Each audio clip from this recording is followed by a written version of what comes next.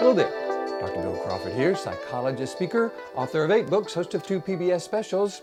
Here again to bring you another tip on how to help you create the life you want. Specifically, how to use my life from the top of the mind philosophy to bring more clarity, confidence, creativity into everything you do.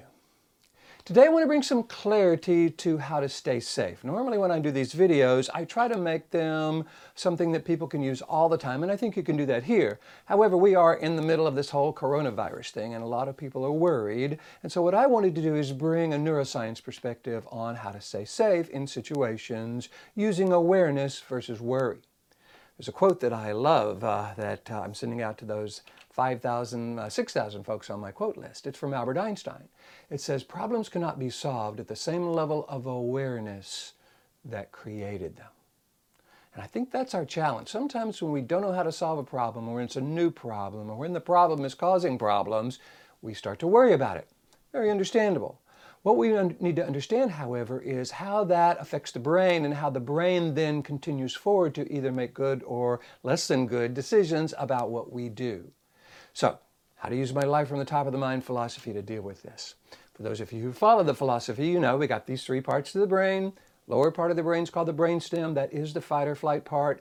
Upper 80% of the brain is called the neocortex. I call it the top of the mind. This is where we have access to our interpersonal skills, problem-solving skills, clarity, confidence, creativity, compassion, etc. The middle brain, right between the ears, is called the limbic system. This is the scanner, processor, router part of the brain. Its mission on the planet is to keep us safe and alive as a species, and therefore it has a tendency to pay way more attention to negative information versus positive information. Positive information carries no threat. Negative information could, and in the past it did. I mean, when we were walking through the jungle and we heard the roar of a saber-toothed tiger, limbic system freaked out, we ran away, we survived, all was well. Today, unfortunately, it's still working on old software and it isn't that smart. So it has a tendency to interpret almost anything negative as dangerous and throws us into the part of the brain that's designed to deal with danger. This is where we get worried and anxious and start making decisions based on this fear versus awareness. So what I like to do is give people an opportunity to make a choice between awareness and worry. Awareness looks at a situation and says, okay, I see the situation, this is good information. What would I recommend to someone I love here? How can I stay safe in a way that feels good? How can I stay safe in a way that defines who I am, a very purposeful way? In other words, awareness feels good, whereas worry feels bad. Now, again, there are things we need to be worried about. You know, a hurricane's coming, I'll make sure we're going to deal with that. Someone's breaking into our house, that's something to worry about.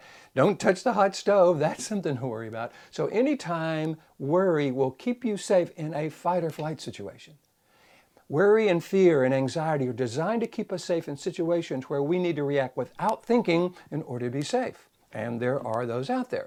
Not as many as there used to be, but they are out there. So anytime you need to react without thinking in order to be safe, worry, anxiety, fear is perfect. When we're wanting to make good decisions about our experience of life, however, what we want to do is come from this upper 80% of the brain, the aware part of the brain versus the worried part of the brain. Now, this is actually a chemical change in our brain and body. When we're in that lower brain, we're triggering fight or flight chemicals like adrenaline, noradrenaline, and cortisol. They make us more worried, they make us more anxious, and they make us more reactive. When we're in the upper 80% of the brain, we're triggering serotonin and endorphins, chemicals that help us think clear and feel better. And I think what we want to do is use awareness to think clear and therefore feel better. You know, there's plenty of stuff out there about what we should do around the coronavirus, that's what it's called. And so I think it's a good idea to do that. As a speaker, I go around the country talking to people, pretty much always shaking hands with the people I talk to for a while until that's kind of handled. I'm just not going to do that, and I think they're going to be fine with that. I can do that in a way that goes, okay, coronavirus, and they'll laugh and everything will be fine. So that's using awareness versus worry to make a decision about staying safe. Washing our hands, you know, they tell us what to do, and I think it's all a good idea. What we want to do, however, is not use fear or worry or anxiety as our driver for that. Because unfortunately, not only does it trigger adrenaline, noradrenaline, and cortisol, but cortisol triggers glucose, and glucose actually minimizes our immune system. It actually minimizes our ability to fight off illness. So, you know, that's unfortunately what worry does. Now, Don't want you to worry about worry. I want you to know what's going on. I want you to be able to use neuroscience to be able to keep you and those you love safe going forward. It will take an effort. It will have to be very purposeful because this old brain really wants to use worry as this motivation to do whatever we need to do to be safe. So what I'm going to encourage you to do is to recognize you can do whatever you need to do to be safe without needing to get worried or anxious or frightened about it. Because then you're triggering this upper 80% of the brain. You're triggering serotonin and endorphins. You're allowing your body, your immune system, to work the way it's supposed to, and actually increases the possibility that if you do come in contact with this particular virus, you may not find yourself having any effects by it, because there are people who do that. Hope this is helpful. Again, what I'm encouraging you to do is understand the science behind what part of the brain are we coming from. When there's a situation that really deserves our attention, which I think this one does, we want to make sure we're bringing this clear, confident, creative part of the brain to the process of taking the steps we need to do to be safe. And to recognize that what is going to go on is this middle brain and lower brain almost thinks if we're not worried, we're not safe, and therefore it will continue to trigger that worry and trigger that anxiety, but we don't have to feed it.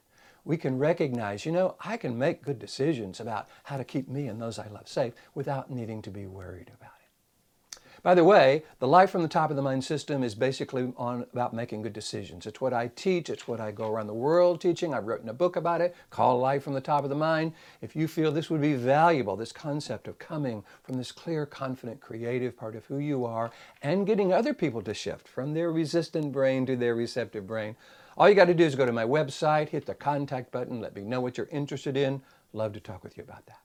In the meantime, if you're liking the videos, please hit the like button, share them with your friends. You can find them on iTunes and Pinterest and LinkedIn and Facebook and YouTube and all the social media, so feel free to check that out. In the meantime, here's to you, bringing more clarity, confidence, creativity into everything you do, including staying safe. And I look forward to seeing you in the future.